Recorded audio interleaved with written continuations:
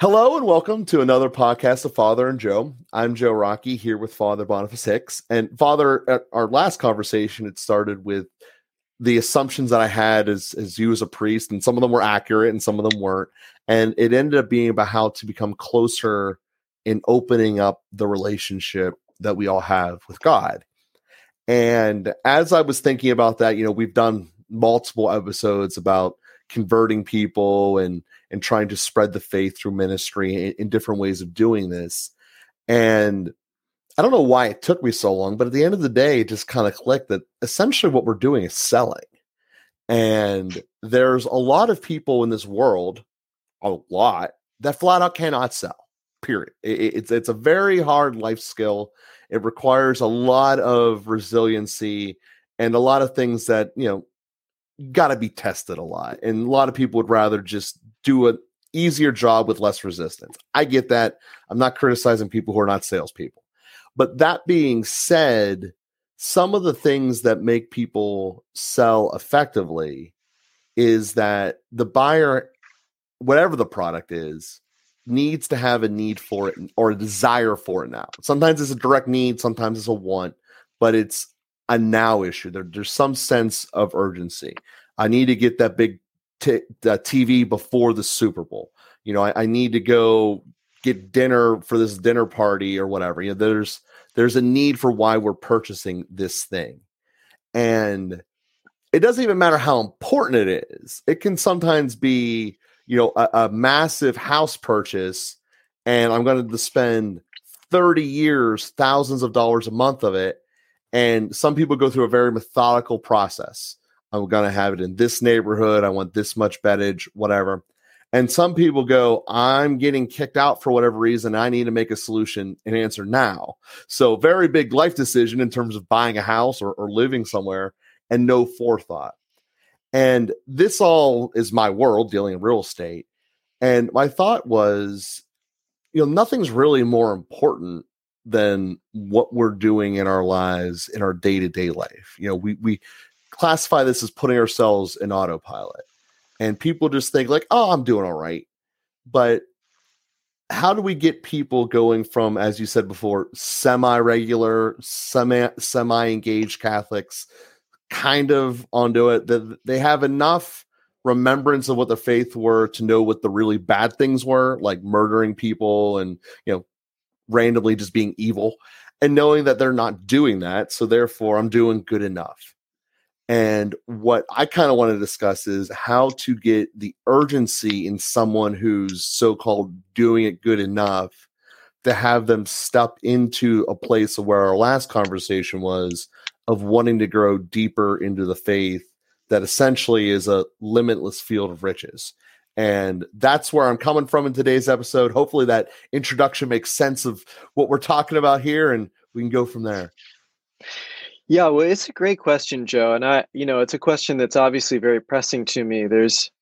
Um, it's the space that I live in the most, I suppose, in terms of evangelization. It's the kind of thing I run into the most.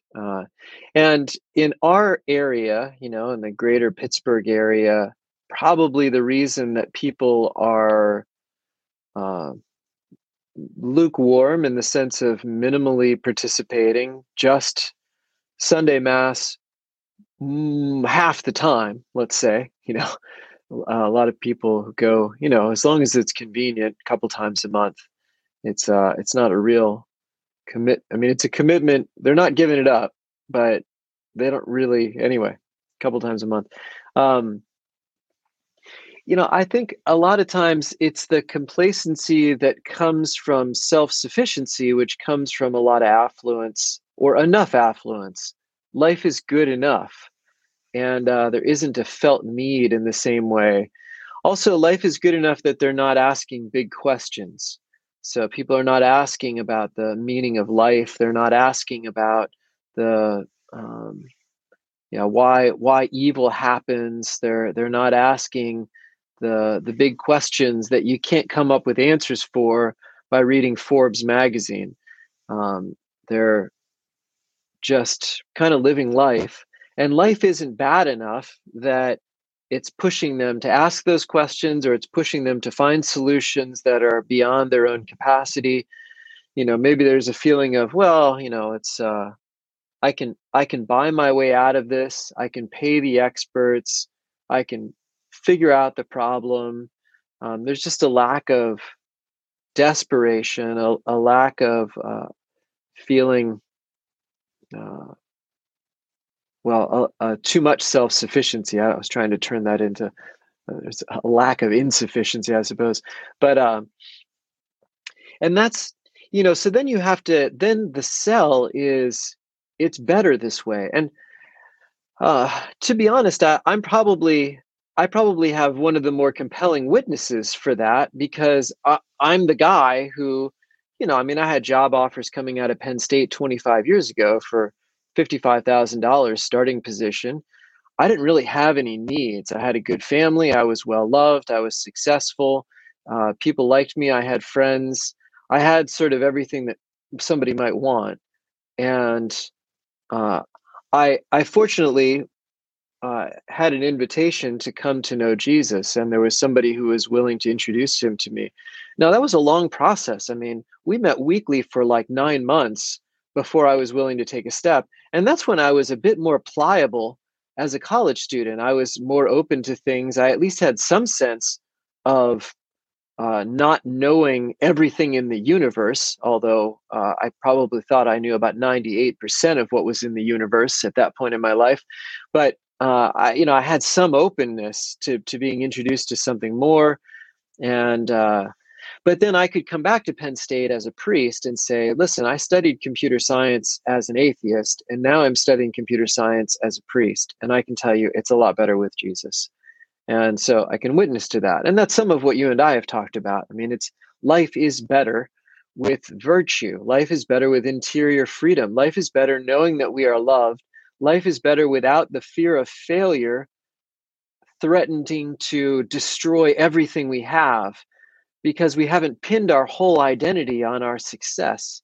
We've pinned our identity on God's love for us. And so we have something to fall back on. And so for somebody who's kind of well-adjusted and successful, there is a cell, but then you have to get the person to listen to you and actually lead them through that.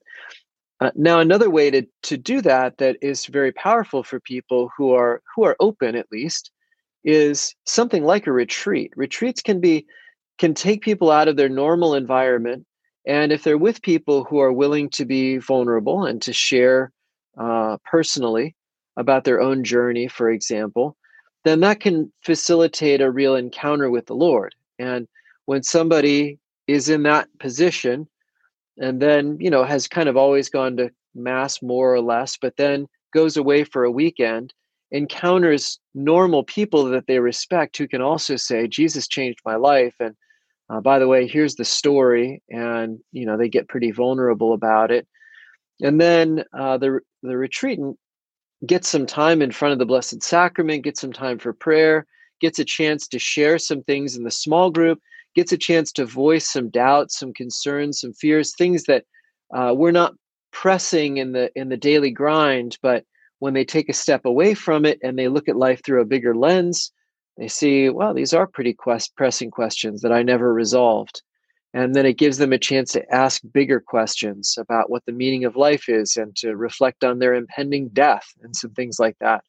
So I think those sorts of retreat experiences can also be very helpful. And that's what something like Alpha or Christ Life does. They introduce some of the bigger questions. They do that in the context of a group, and then they take a day apart to have some deeper reflection and time for prayer about all of that. So I think those are a couple of means for selling it to people who don't have serious challenges.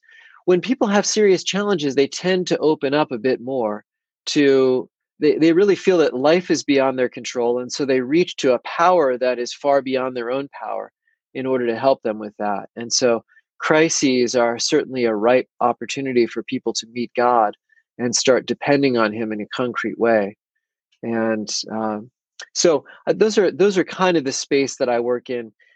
There's a whole other realm. There's a certain kind of availability and simplicity of somebody who lives on the streets or somebody who's very close to that level. When I've done evangelization in the inner city of Detroit, for example, people are very open to prayer. They're very open to sharing their experience, very open to being brought to Jesus, and so there's a whole other culture there in some of that inner city work that is different than what I normally deal with. Yeah, and there's certainly a great starting point there. Of it's also a little bit of a tension that I have, I guess, in my life, trying to figure this thing out. As you said, that on the one hand, I had this notion that I never want to make my problems someone else's problems. So to a certain real extent, that requires me to have some form of self-sufficiency. I have taken care enough of my own life that I'm not going to become a burden upon someone else's. And I think that that's an important element of life. That might be a wrong starting point. I acknowledge that. But that's one of the things that I think, I don't want to have, the stress of, normal work stuff. This tenant, the eviction is going horribly, and I got to now go to 3 different judges, and what should have been done 6 months ago now is going to take 3 more months. And that's all not fun and happy, and obviously costly in a lot of ways, and obviously economically, but stress.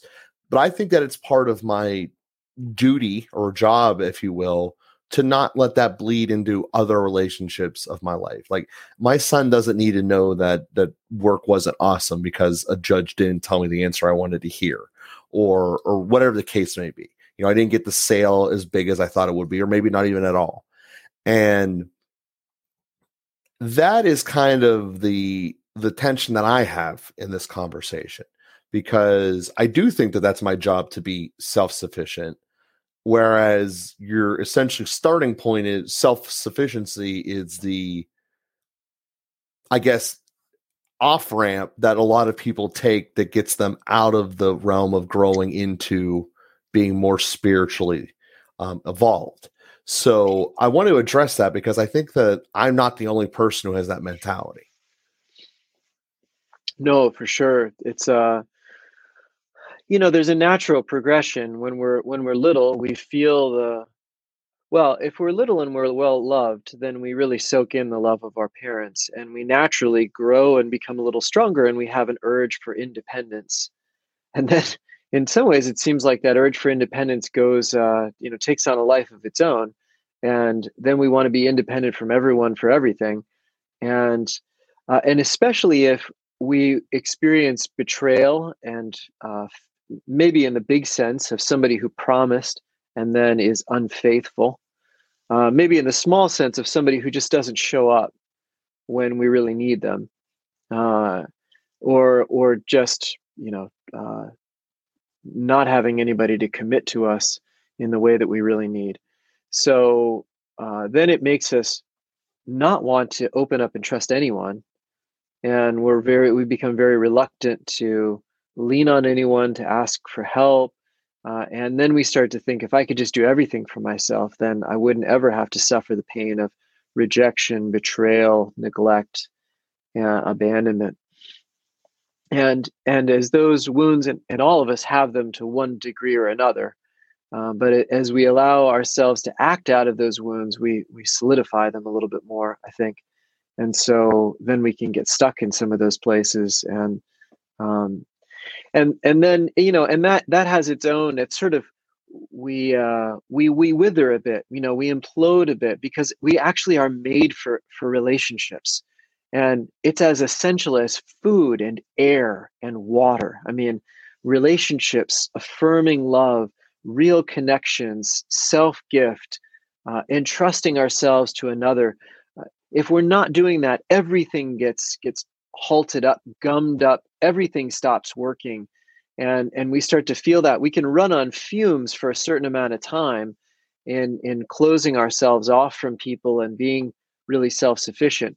Now, often what we do is we find a bit of a middle ground where I need some people and I have some relationships, but I don't give my whole self. I don't really take the risk anymore. I've sort of found a coasting, a place that I can coast and not experience too much pain. I have what I need, but at the same time, not have to risk myself too much in being vulnerable with somebody else. And that's the place of kind of lukewarmness or complacency, or that's a place that we can really stagnate. And that's where, when God takes away something we thought that we had control over, uh, then that can really kind of bring us to our senses and help us to realize, no, you don't. You need other people, and you need community, and you need God, and you can't just do all of this on your own. That's usually, well, it's always a painful realization, always a painful realization, and can become a very difficult time in our lives. But we can do well to lean into that, to check ourselves. Where is it that I have an attitude of self-sufficiency? Where is that my mentality? Where are the places that I wish I could do more for myself so I wouldn't need people as much? Where are those places that I just only depend on myself? And are there ways to let other people into those places proactively, not just when they fall apart, but already now? I think that's a good challenge for ourselves. Yeah, from a business standpoint, I'm actually actively doing the opposite quite regularly. There's too much I'm doing. How can we figure out a way to have other people help us here? But as you were saying about the child's need for independence, two thoughts came to me here, and the first being that in the realm of spirituality, when we look at it in the terms of timelessness or eternity, as is the word the church uses, how can you say that being even 80 years old is mature and not a child? There really is no way to say that. And I think of an example that my niece, who is a child, said to me, when I grow up, I'm only having candy for dinner. And some of these mentalities that you're describing, I think when we look at what mature spirituality is, would be that black and white to any layperson that just heard that sentence, going that, well, we'll tell you when you're 4 years old that you're allowed to have candy for dinner when you're an adult, but hopefully along the way you'll realize that that's not the greatest idea ever, and you'll go through some experiences there. So I bring this up to say that I think that a lot of us that get caught in that stagnation, as you said, lose the sight of growth is possible and probably necessary, but because it's not smacking you in the face, it's not real. I don't need to run fast anymore. I'm not in high school. I'm never in a race. I'm not trying to tackle someone or not get tackled. I can go fast enough to get from my car to get to my house in a way where I don't get that much rain on my head when it's raining. It's good enough for me. But I can see how I'm not this, like, running wise, I'm nowhere near in the same condition that I was when I was doing it all the time. And I think that is something that people also have, is they don't see themselves digressing spiritually.